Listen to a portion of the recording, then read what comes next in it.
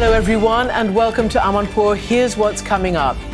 Israel's special forces remain inside Gaza's Al-Shifa hospital, still searching for proof that Hamas headquarters are underneath. We bring you a report on what was found. And Israel's allies wrestle with conflict and conscience. My conversation with former French President François Hollande. Then, a story of devastating loss. Dr. Izzeldin Abuelaish still fights for peace after losing dozens of family members to this war in Gaza.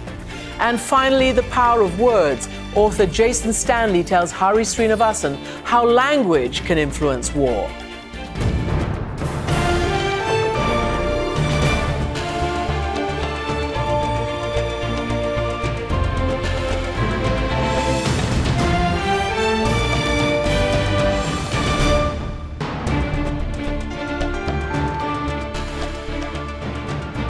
Welcome to the program, everyone. I'm Christiane Amanpour in London. Israel pushes ahead in Gaza, leaving the world in turmoil. In Washington, pro-Palestinian demonstrators chant for a ceasefire. Whilst in Israel itself, the 5-day march to Parliament in Jerusalem continues, demanding all their hostages be rescued or released. As conditions in Gaza and the death toll there worsen, Israel's allies grow increasingly concerned. Despite widespread condemnation, the IDF remains inside the main hospital, the Al-Shifa, which they claim was a Hamas command center. They have yet to release conclusive proof of that. And this was the scathing reaction of the Israeli claim from the Jordanian foreign minister. That is yet to be verified by any independent international entity. Obviously, what they claim to be evidence that they showed is just ridiculous. It's an insult to intelligence to say what they showed is representative of a military command center. Israel says it'll reveal more in the coming days amid mounting pressure to justify the raid. Correspondent Nick Robertson has a closer look at the operation underway at the hospital and what has and has not been found.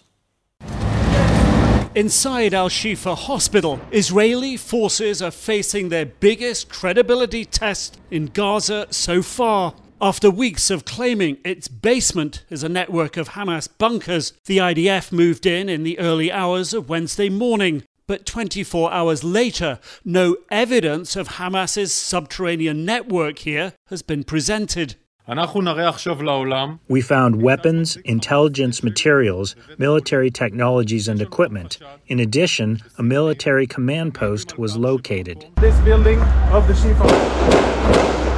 Israeli troops reached here a few hours ago. This is where patients come in order to get MRI services. We have no independent access to Al-Shifa hospital so far. If you follow me behind the MRI machine, I'll show you what our troops exposed just minutes ago.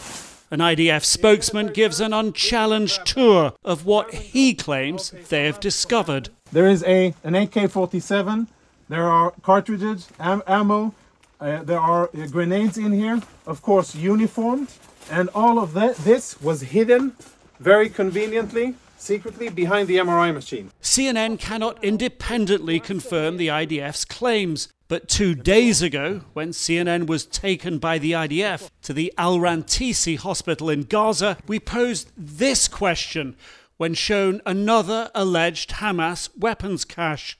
But some people, they would look at this and then question the reality of what you're showing us. I think this is hard evidence that you see here. And when we entered the hospital, you asked me, why did you open the back of the hospital like that? Because we knew the terrorists were here. Unlike Al-Rantisi hospital, Al-Shifa still has staff inside, seen here a few days ago. But reaching them has been made near impossible as communications were cut as the IDF went in. One doctor did manage to get a call through. The whole hospital is totally let me say in a way, handicapped. No one is operating, no one is seeing anyone. It's all waiting for what's the end point of this one. Are we going to survive this moment or not? And a local journalist inside the hospital reached by CNN said he had seen the IDF, quote, conducting search and interrogation operations with the young men amidst intense and violent gunfire inside the hospital. CNN cannot independently verify these accounts. Hamas dismissed an earlier IDF claim that it found weapons at the site as propaganda. On a tour with troops, Prime Minister Benjamin Netanyahu appeared emboldened by taking the hospital. They told us that we would not enter Shifa. We've entered. And in this spirit we say a simple thing. There is no place in Gaza that we will not reach. Absent proof of Hamas's bunkers in Al-Shifa, Netanyahu may find that reach curtailed as international outrage at the IDF offensive mounts. Indeed, as that fighting continues and the death toll mounts, Josep Borrell, the foreign policy chief of the European Union, delivered this message to Israel's foreign minister, Eli Cohen. Let me ask you not to be consumed by rage. I think that that's what the best friend of Israel can tell you. Because what makes the difference between a civilized society and a terrorist group is the respect for human life. Inside Israel, for the first time today, opposition leader and former Prime Minister Yair Lapid called on Benjamin Netanyahu to resign, saying the Prime Minister has lost the public's trust. As we said, many of Israel's staunchest supporters abroad are trying to maintain that support while warning of the dangers of what the UN calls carnage in Gaza. And I've been speaking to the former French President, François Hollande. President Hollande, welcome back to our programme. We are in a terrible, terrible global situation right now. And I wonder what your immediate thoughts are about the solution, the immediate solution, with the storming of the Al-Shifa hospital, with the amount of deaths of civilians that are clearly mounting in Gaza. Your own president called for a ceasefire. What do you think? We are in a war, a murderous war.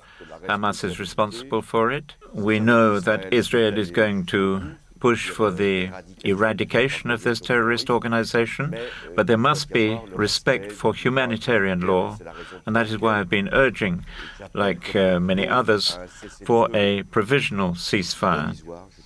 And I stress provisional because we need to get the hostages freed, evacuate the wounded, and to get help to the people inside Gaza, particularly the displaced persons.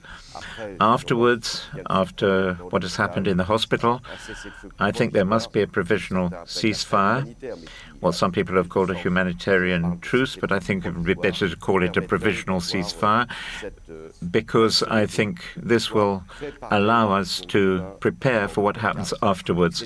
So it's during the war that we have to prepare for post-war. Can I play for you your own president? And of course, he worked for you. You were from the same party. President Macron's intervention this weekend, and it was the first of the major Western leaders and the allies of Israel to actually call for a ceasefire. He did not say provisional. He said a ceasefire. Let me play it.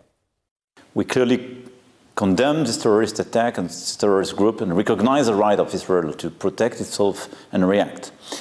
But day one, we say that this reaction and the fight against terrorism, because it is led by a democracy, should be compliant with international rules, rule of war and humanitarian international law. And day after day, what we saw is a permanent bombing of civilians in Gaza. I think this is the only solution we have, this ceasefire.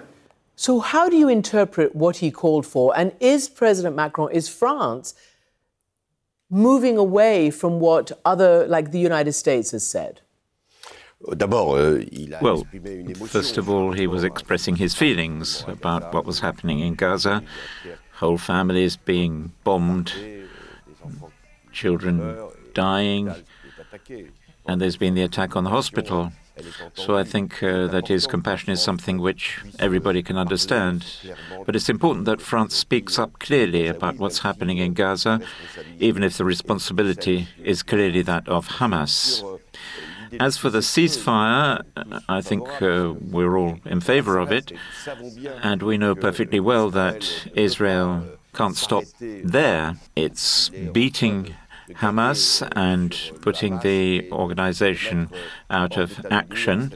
So what we have to do, and I think this is the message that democracies as a whole have to convey, is to say that there should be a provisional humanitarian truce and also to work up a peace plan. But this peace plan can only happen with Arab countries. For too long now, the Palestinian issue has been put to one side. Democratic countries have not been engaging with it, have not addressed the two-state situation, and Arab countries have been negotiating directly with Israel without even mentioning the Palestinian issue. And now the Arab countries, because it's their responsibility, have to negotiate with the entire international community to prepare for the post-war situation, and especially the two-state issue. And that implies making sure that Gaza is safe, because obviously it can't return to what it was. Do you believe that now, as you say, many of the Western leaders took their eye off the Palestinian issue? They thought there were other more important issues, and there are a lot of important issues. But do you believe that this crisis, this terrible, terrible war, will really concentrate people's minds now to solve this crisis once and for all? Yes, with the return of war like this, I think we simply cannot have the same kind of images coming back every 10 years. Terrorist attacks followed by Israeli intervention. Neither can we accept the settlements that Netanyahu supported in the West Bank, which tomorrow can give rise to such dramatic events as we've just seen in Gaza.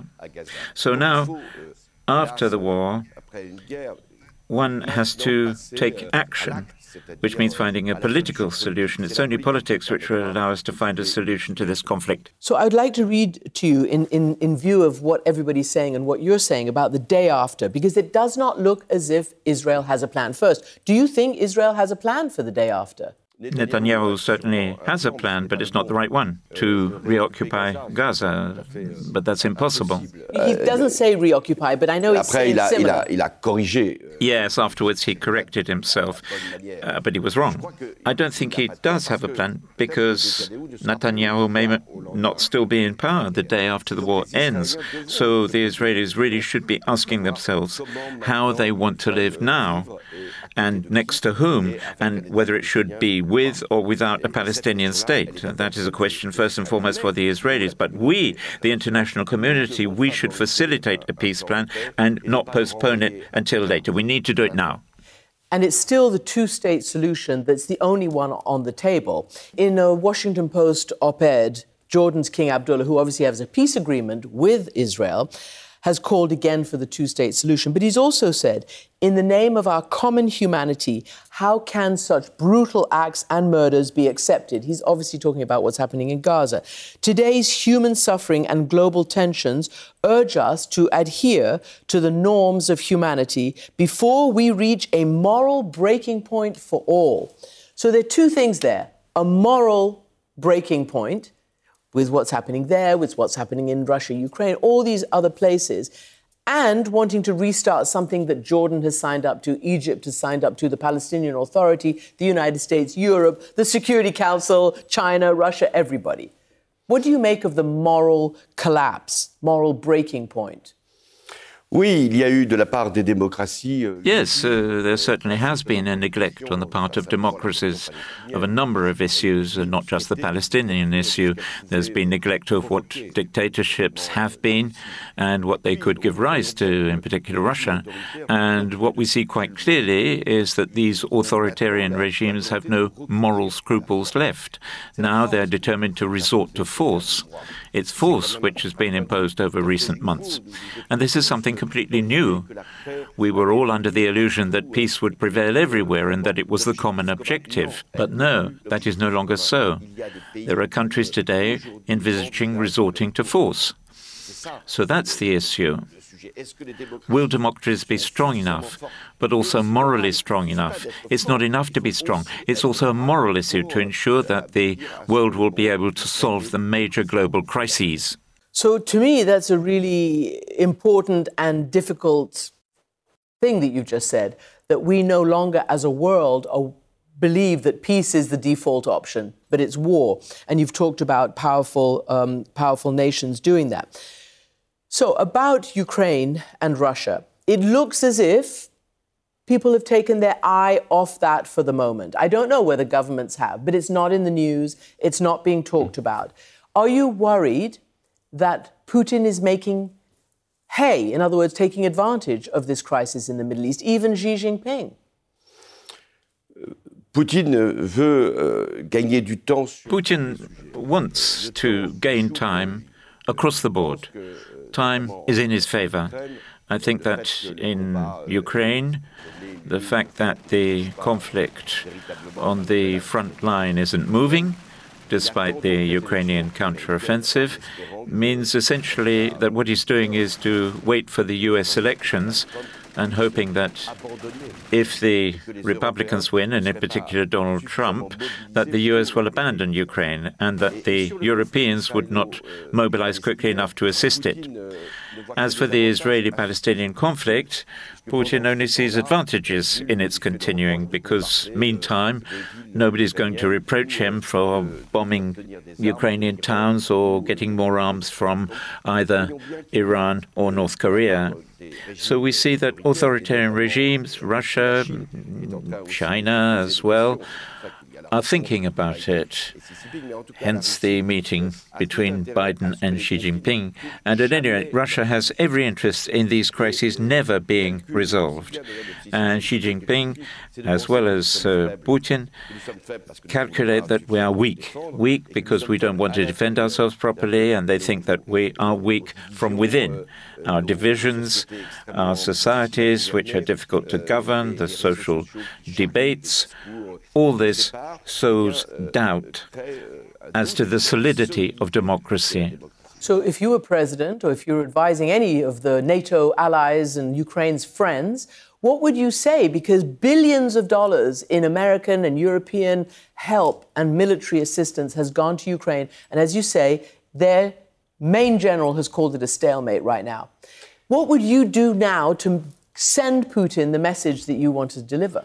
We will continue to assist Ukraine, to supply them with more and more powerful arms until such time that Russia eventually decides it cannot occupy territory which is not theirs. And if, regrettably, the US were to withdraw their assistance to Ukraine, then we Europeans, with the British, should continue to increase even more our aid to Ukraine. If we stop, we would create the precedent that force will prevail over law. And finally, there have been marches all over the world since October 7th.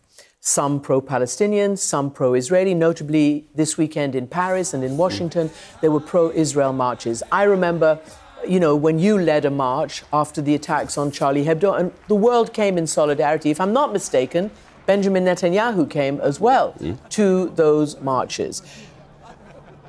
Do you see an irrevocable anti-Semitism rising? Islamophobia rising? How do you analyze the public mood and what will happen in terms of keeping the public, from being so divided? L'antisémitisme a des racines profondes en France et en Europe, et l'histoire est là. Anti-Semitism has deep roots in France and in Europe, and history, alas, shows us that. So we have to always be very vigilant as to the resurgence of racism against Jews. And of course, the Israeli-Palestinian crisis has rekindled this racism against Jews, which we thought was dead. But there is often a section of the population which is young and urban and not necessarily Muslim, contrary to what is often assumed, although they can be Muslim, which is eager to condemn Israel. But by condemning Israel, there is the risk of anti-Semitism, which is unacceptable. And this is what happened in France, in the UK, in the US. People have been attacked simply because they're Jewish. We have to react to that. I reacted by calling for a march after the massacre at the Jewish supermarket in France and after Charlie Hebdo. And last Sunday there was another demonstration, and it was necessary, I thought, useful for French people to show their solidarity and fraternity with the Jewish community. That doesn't mean to say that there hasn't also been anti-Muslim acts, racism and discrimination. We have to fight against that scourge as well, obviously. Authoritarian regimes actually want to see this. There are no demonstrations in Russia, and I can't see any in China either, or in Iran. In Iran, if you demonstrate for your rights, you end up in prison if you're not actually shot.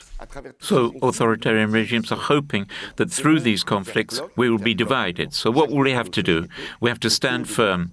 Each one of our societies had to stand firm around common values and what our democracy stands for, without forgetting, of course, the Global South, because that is the other challenge. The countries of the Global South, South Africa, Brazil, Africa, if we want a fair distribution of power in the world, should also be part of these major decisions and not forced to remain in a kind of ambiguous situation over these global conflicts today. President François Hollande, thank you very much for being with us. Merci. This podcast is supported by Sleep Number. Quality sleep is essential. That's why the Sleep Number Smart Bed is designed for your ever-evolving sleep needs, so you can choose what's right for each of you whenever you like. Need a bed that's firmer or softer on either side? Helps you sleep at a comfortable temperature. Quiets their snores? Sleep Number does that.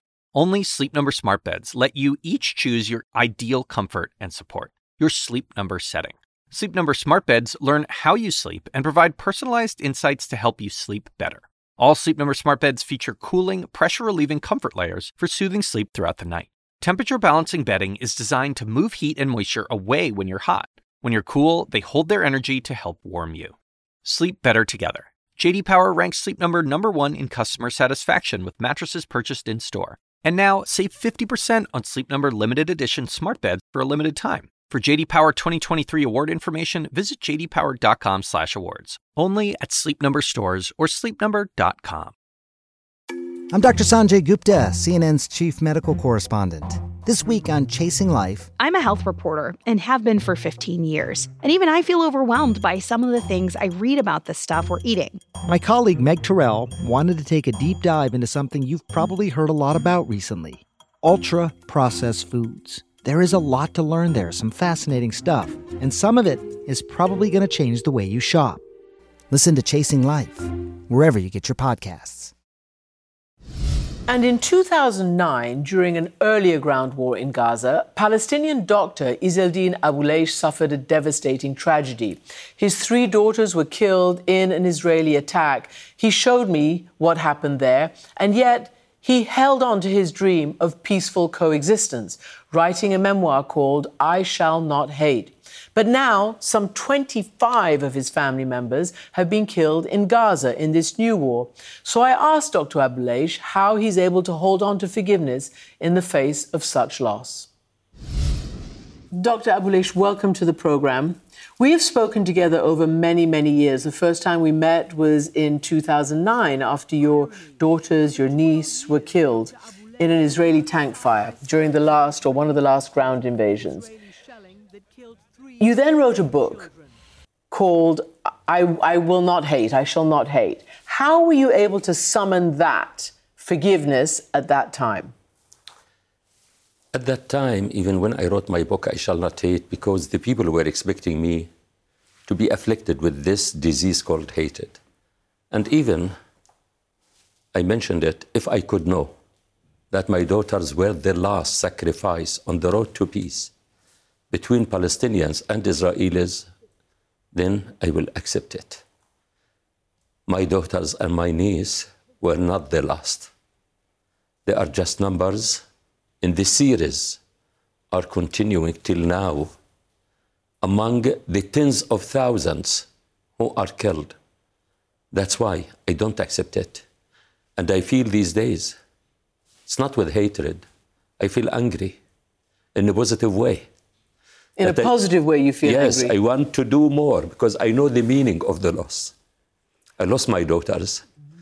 I see my daughters in every innocent human being who is killed.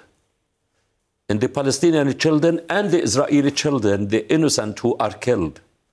So the only way, as a medical doctor, when there is a bleeding patient, I rush to stop the bleeding. So my main goal now, as I said to you, I wish to come here to celebrate the ceasefire, to save lives, to give life. And just to point out here, when I visited you, you were a doctor living with your family in Gaza, but working across the border in Israel at the special hospital there. You're an OBGYN. So you had real relations, so-called, with the other side, right? Yes. And what was that like? Because you knew the story of the other. Yeah, I know the story, and that's why I lived it, I understood it, and that's raised the question about ignorance. We judge each other without knowing each other, so it's important to know each other, to communicate with each other, not to be misinformed. When I worked, I believed in the mission of the work I am doing, that medicine is a human equalizer, stabilizer, socializer, harmonizer, sustainizer.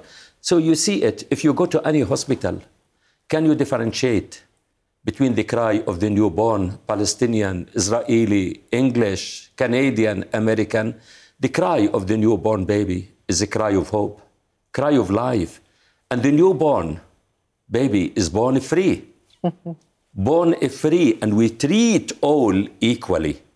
Why, when they leave the hospital, we start to discriminate between them based on ethnicity, religion, color, name? It's time to learn from that. As you know, Israel has said it will try to remove these children, somehow get them out of the danger. Whether or not it can, we're not sure, or whether it will. They're also calling on doctors to abandon Al-Shifa and just go. And yet we've seen in many wartime situations, whether it was the terrible floods in New Orleans during Hurricane Katrina, whether it's in Syria, whether it's in Gaza, whether it's in Israel, wherever it might be, doctors have a duty of care.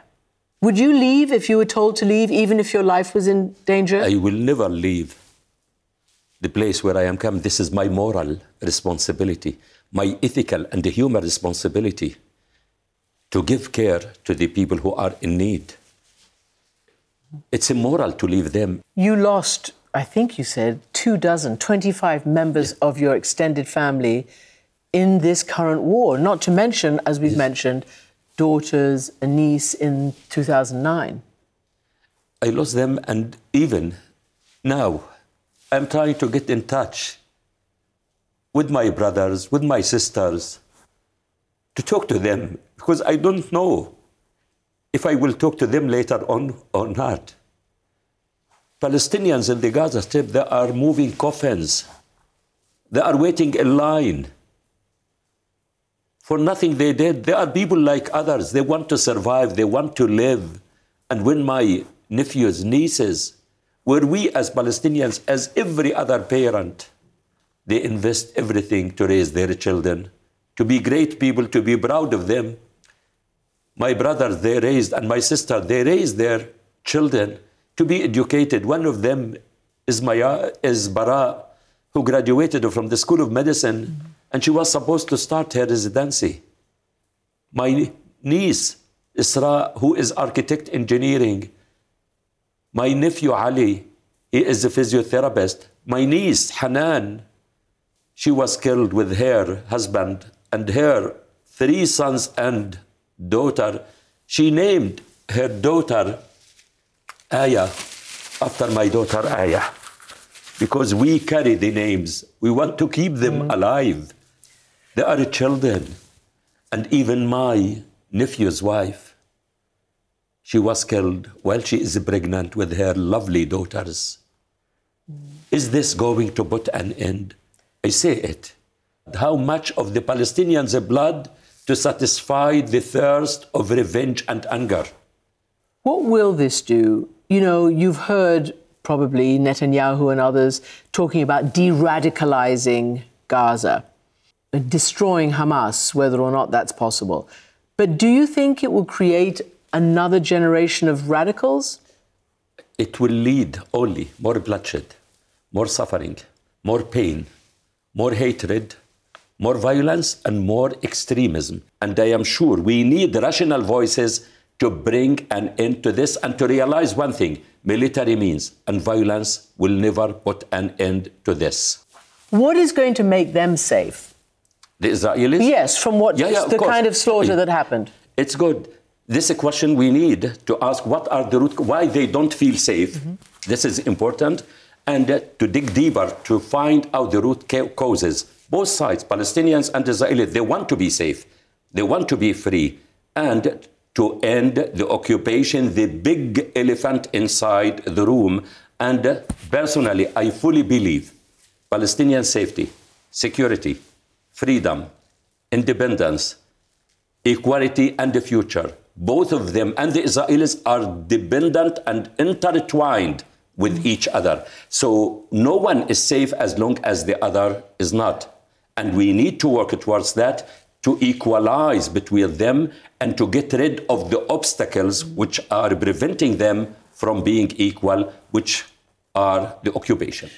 And you always said that when you were treating patients, they could have been from Mars, but they were your patients. They weren't Jewish, they weren't Muslim, they were patients.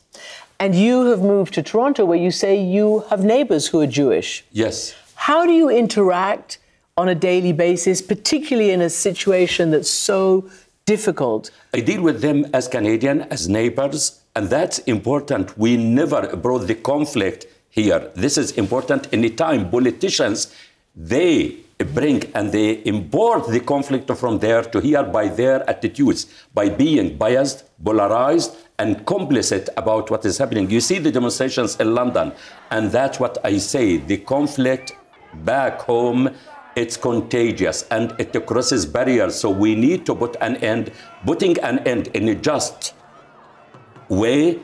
All the world will benefit from it. It is clear to me, after all these years, that Hamas, military or political, do not put the fate of the Palestinian people first.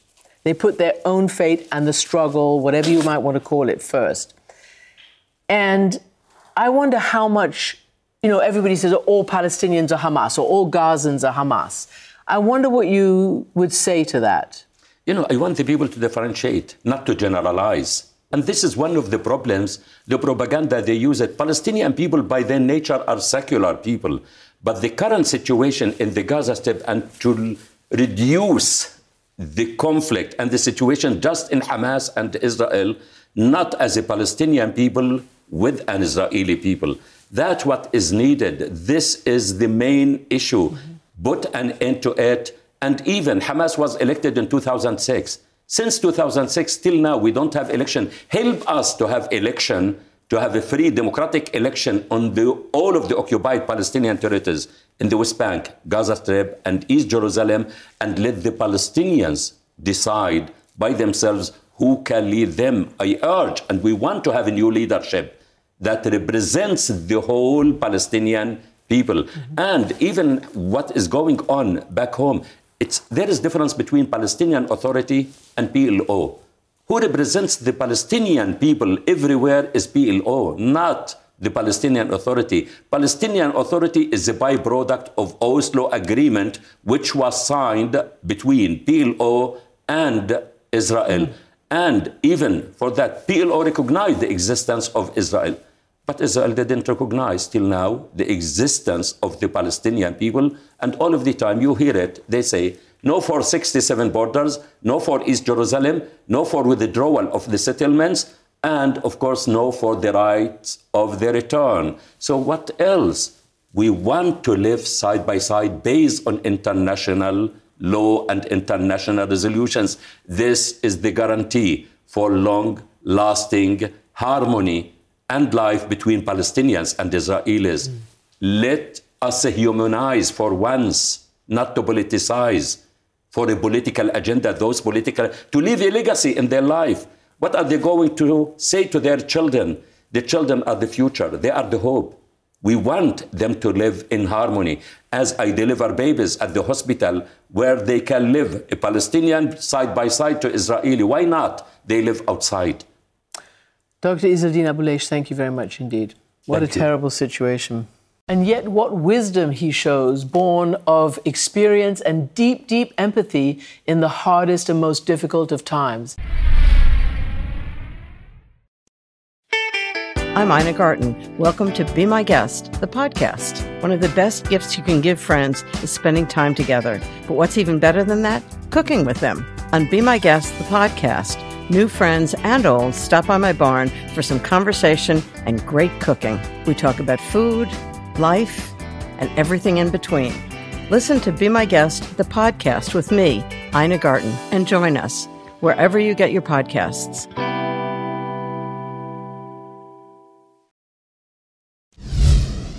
Now, Palestinian health authorities now say that more than 11,400 people have been killed in Gaza. The war was launched after the October 7th attack, when an estimated 1,200 people were killed by Hamas. Now, the Israeli military has given CNN body cam footage taken from a Hamas fighter that day. Correspondent Oren Lieberman takes us through it. An explosion before dawn on October 7th. The time is here, and the attack is underway. Allahu Akbar, God is great, they chant as they cross the breached fence. Go right, go right, go right, they say. Less than 2 minutes later, they cross the second security fence. They are in Israel, heading towards a kibbutz. The sun is up, and a day that will reshape the region has begun. This video comes from the body cam of one of the terrorists who took part in the attack. It was obtained exclusively by CNN from the Israel Defense Forces. For the first time, we also see video inside Hamas tunnels before the attack. It is a look into a network of tunnels with what appear to be supplies stored in the darkness. Writing on the walls in Arabic says, "What's hidden is far worse." Above ground, the gunman fires his first shots. Go on, man, he screams.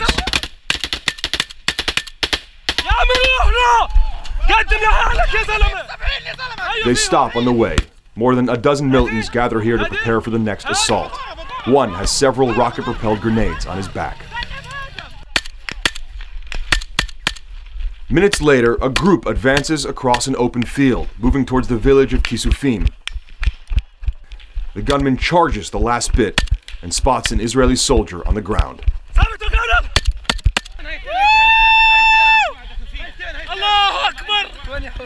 Others join in celebration. Moments later, he is more composed as he turns the camera on himself. He says his name and that he's 24 years old. He's a father. He says he killed 2 Israeli soldiers. He asks God for victory and well-deserved martyrdom. On motorbikes now, they keep advancing, moving together along empty Israeli roads. Or nearly empty. The man cheers as he sees bodies on the road. His is not the first wave. He rounds a corner. Here, we have seen this place before, among the first videos to come out after the attack. This is dashcam video from a car on the same road moments earlier. The car approaches a group of militants who open fire. The car coasts, its driver almost certainly dead by now. It is just after 7:40 in the morning. After a quick reload, the group approaches a military base near the kibbutz of Re'im. For 65 minutes since crossing the Gaza fence, they have had nearly free reign in Israel. The gunman closes the distance with a weapon he took from an Israeli soldier, opening fire. And fire comes back.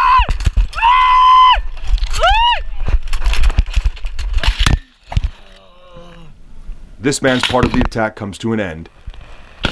The terror is just beginning.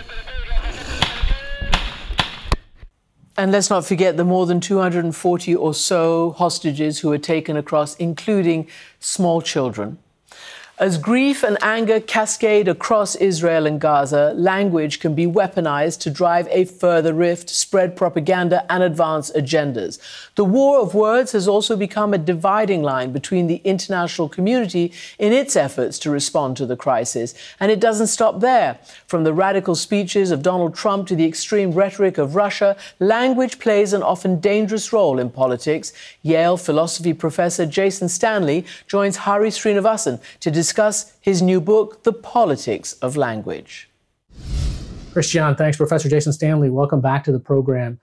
You have a new book out called The Politics of Language, and it is happening and dropping at a time when there is so much language to be discussed. My first example that I want to pull up is former President Donald Trump at a speech on Veterans Day. He said, quote, "We pledge to you that we will root out the communists, Marxists, fascists, and the radical left thugs that live like vermin within the confines of our country, that lie and steal and cheat on elections." But tell me, when you see that, when you heard that, what went through your mind? Okay, there's a bunch of stuff to unpack in that statement. Let's begin with vermin and move to the claim that Joe Biden is a Marxist and a communist, essentially. When you speak, you attune people to certain things. So you attune people to things in the world, in this case, rats, and you attune people to practices, in this case, things you do with rats. But this kind of hate speech, because that's what it is, it attunes its audience to a practice of dealing with vermin. So it is, the concept of genocide is complicated in this case because it's being applied to political opponents and not an ethnic group. But we have to remember that the Soviet Union intervened in the definition of genocide to make sure it didn't apply to political opponents, or else Stalin would have been accused of genocide. So this is politicide, a politicidal speech. And we can't forget that. So now the second aspect of this is the overbroad use of Marxist and communist that one is familiar from the well-known writings of, say, Hitler, where Hitler said essentially any pro-democratic person, the Social Democrats, any political opponent was a Marxist.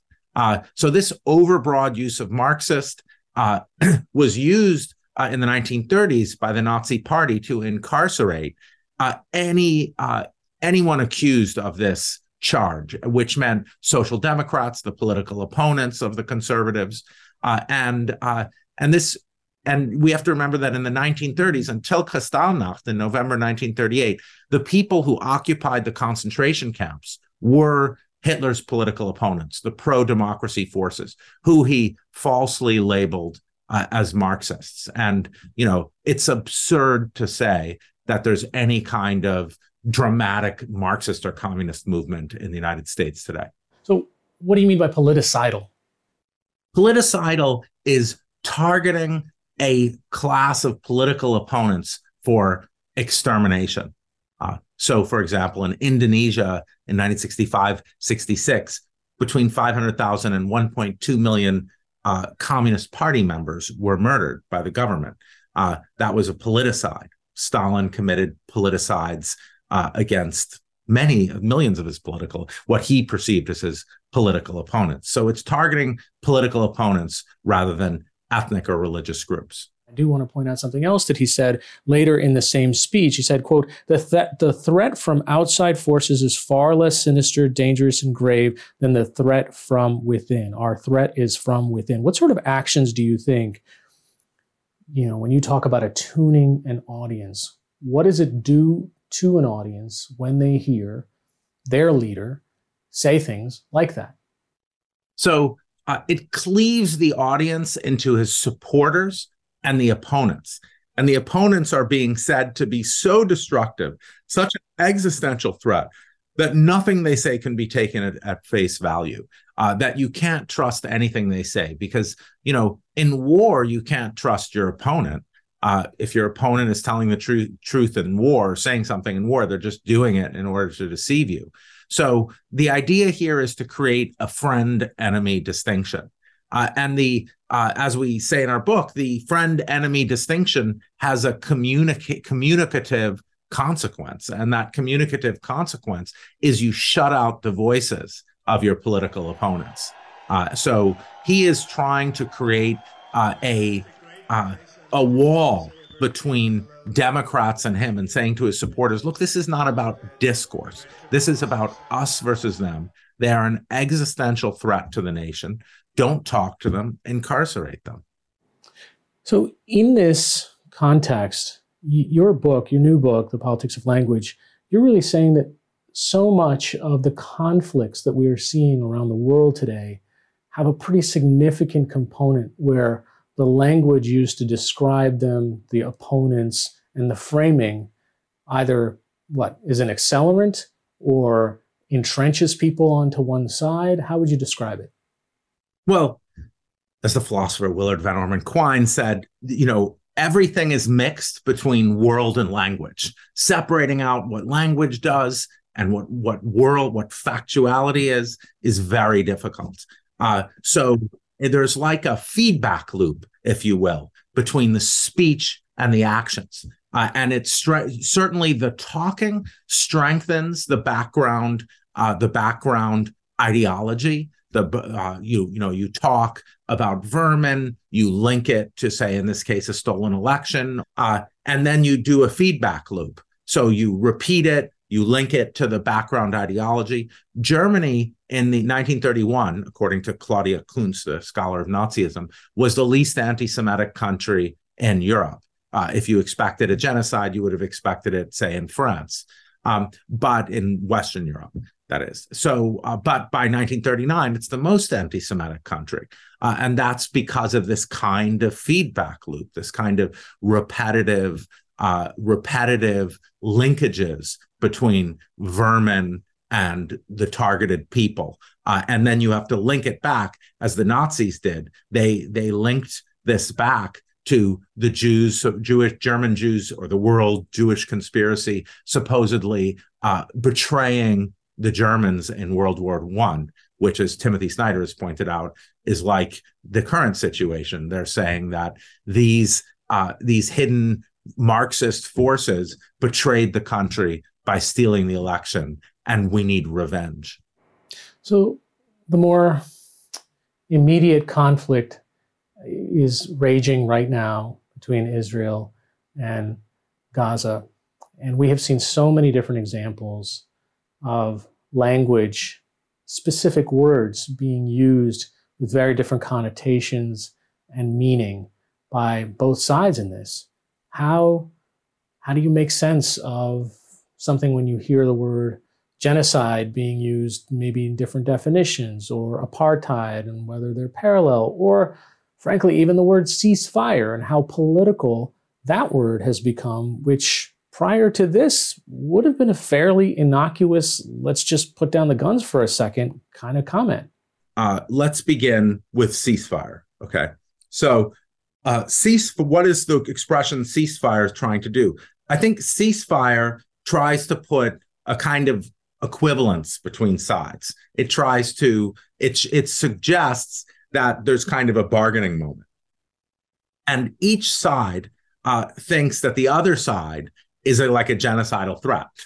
And so ceasefire kind of suggests emotionally a break in hostilities of the sort that occurred in World War I, where it wasn't really clear who the right side and who the wrong side was. A ceasefire with the Nazis is hard to imagine, right? So ceasefire has the emotional effect of toning the emotions down. Let's move to the word genocide. This is a word fraught with historical associations. I think we can talk about the factuality of the word genocide. And in our work, we emphasize again and again that speech is more than just about factuality. Here, it's particularly horrific to accuse Israel of genocide because the very word genocide historically it originates with Lemkin and it's connected to the Holocaust. So when you cast that against Israel, Israel's actions, whether it's factually apt or not, it carries an extra knife edge. Now, the other direction, when Israel or various forces in Israel accuse Hamas of genocide, they're trying to connect Hamas to the Nazis. Now, Hamas is a violent, terrorist, genocidal, murderous organization that in no sense should be equated with Palestinians. But this sort of grows, and this is what you're finding the Israeli government or portions of the Israeli government saying.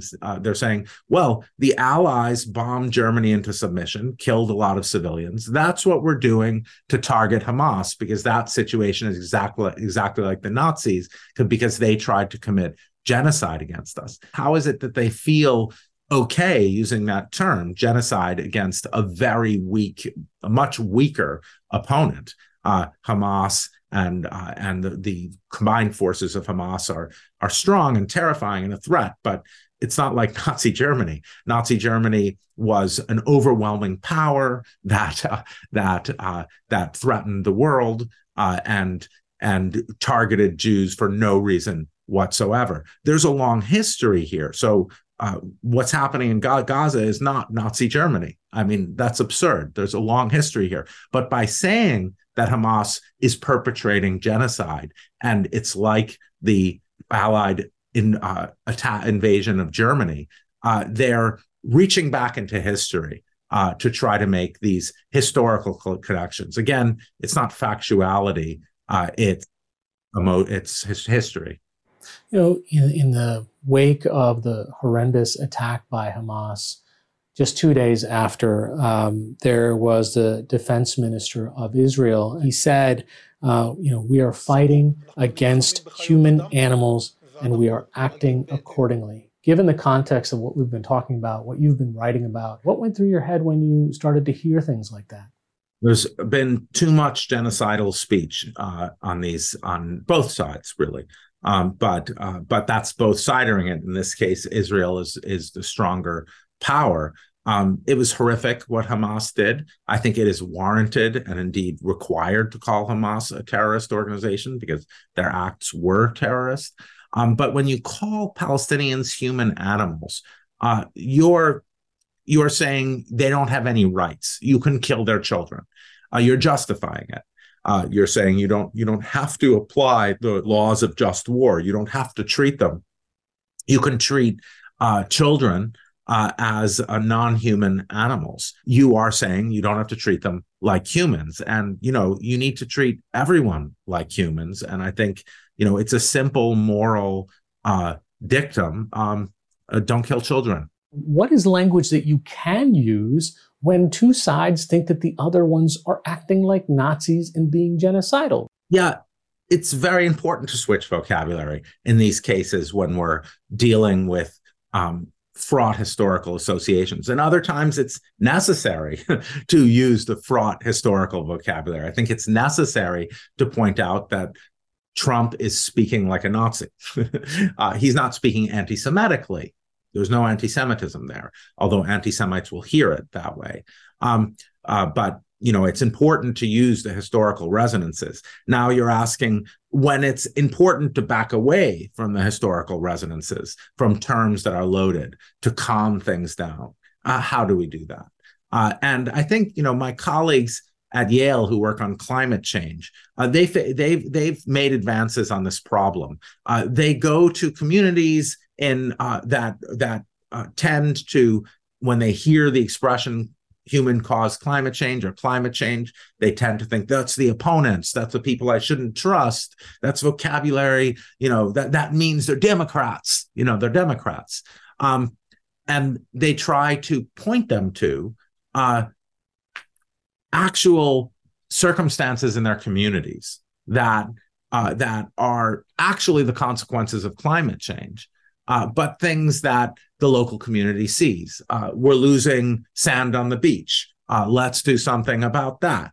Let's protect our shoreline. So you switch the vocabulary up to avoid the expressions that are connected with with polarization. And one goal of politics, of political strategy, is to infuse more and more words with this kind of identity. So as soon as your political opponent uses one of those words, in this case, climate change, people's minds shut off. So they group people into groups, and people don't listen to the arguments. They're just like, okay, that's my opponent. One of the examples you talk about is the phrase super predator and how successful that myth became. I mean, it was back, in the 80s, and Donald Trump even accused Joe Biden of using that phrase. And while there is no record of that, but there is record of, at the time, First Lady Hillary Clinton using it. What were the ripple effects of that, and why did that stick so much? Yeah, so super predator comes from the mid-90s, and that's important because violent crime in the United States starts dropping in 1991. Super predator theory comes after this drop in violent crime. So John DiIulio, its sort of formulator, begins his 1995 paper, My Black Crime Problem and yours or ours, with violent crime has been dropping, but don't pop the champagne corks yet. And he predicts that there's going to be a new group of people, super predators, and most of them are young Black men, he says, and they can kill, maim, and rape without remorse, never explaining why they would do that if they have no emotions. And so he predicts that violent crime will shoot up. And of course, violent crime continued to sink, so that 2010 to 2012, we're looking at the lowest rates of violent crime and recorded in modern US history. So it was wildly wrong. But the vocabulary affected policy. In particular, it affected policies. Many states adopted laws to charge juveniles as adults. And so what happened, so there was no justification for this. The super predator thing was a myth. It was a complete myth. But like the vermin vocabulary, it justified treating children in terrible ways. So we know from US history that this way of describing people leads to treatments like locking kids up for sentencing to life in prison. So we can just imagine what will happen with the contemporary vocabulary. Professor Jason Stanley from Yale, the author of a new book called The Politics of Language. Thanks so much. Thank you so much, Harry. It's a really important reality check for the need for precision in language. That's it for now. If you ever miss our show, you can find the latest episode shortly after it airs on our podcast. Remember, you can always catch us online on our website and all across social media. Thanks for watching, and goodbye from London.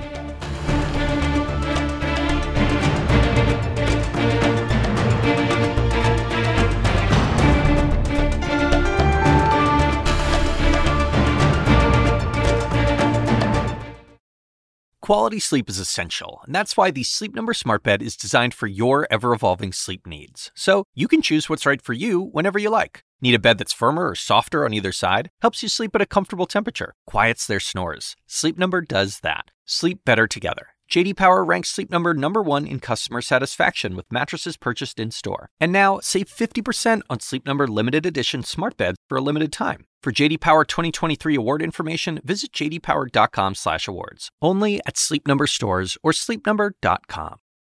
I'm Dr. Sanjay Gupta, host of the Chasing Life podcast. In honor of our 10th season, we want to hear from you. Leave us a message at 470-396-0832 and tell us how you chase life. It could be used on an upcoming episode.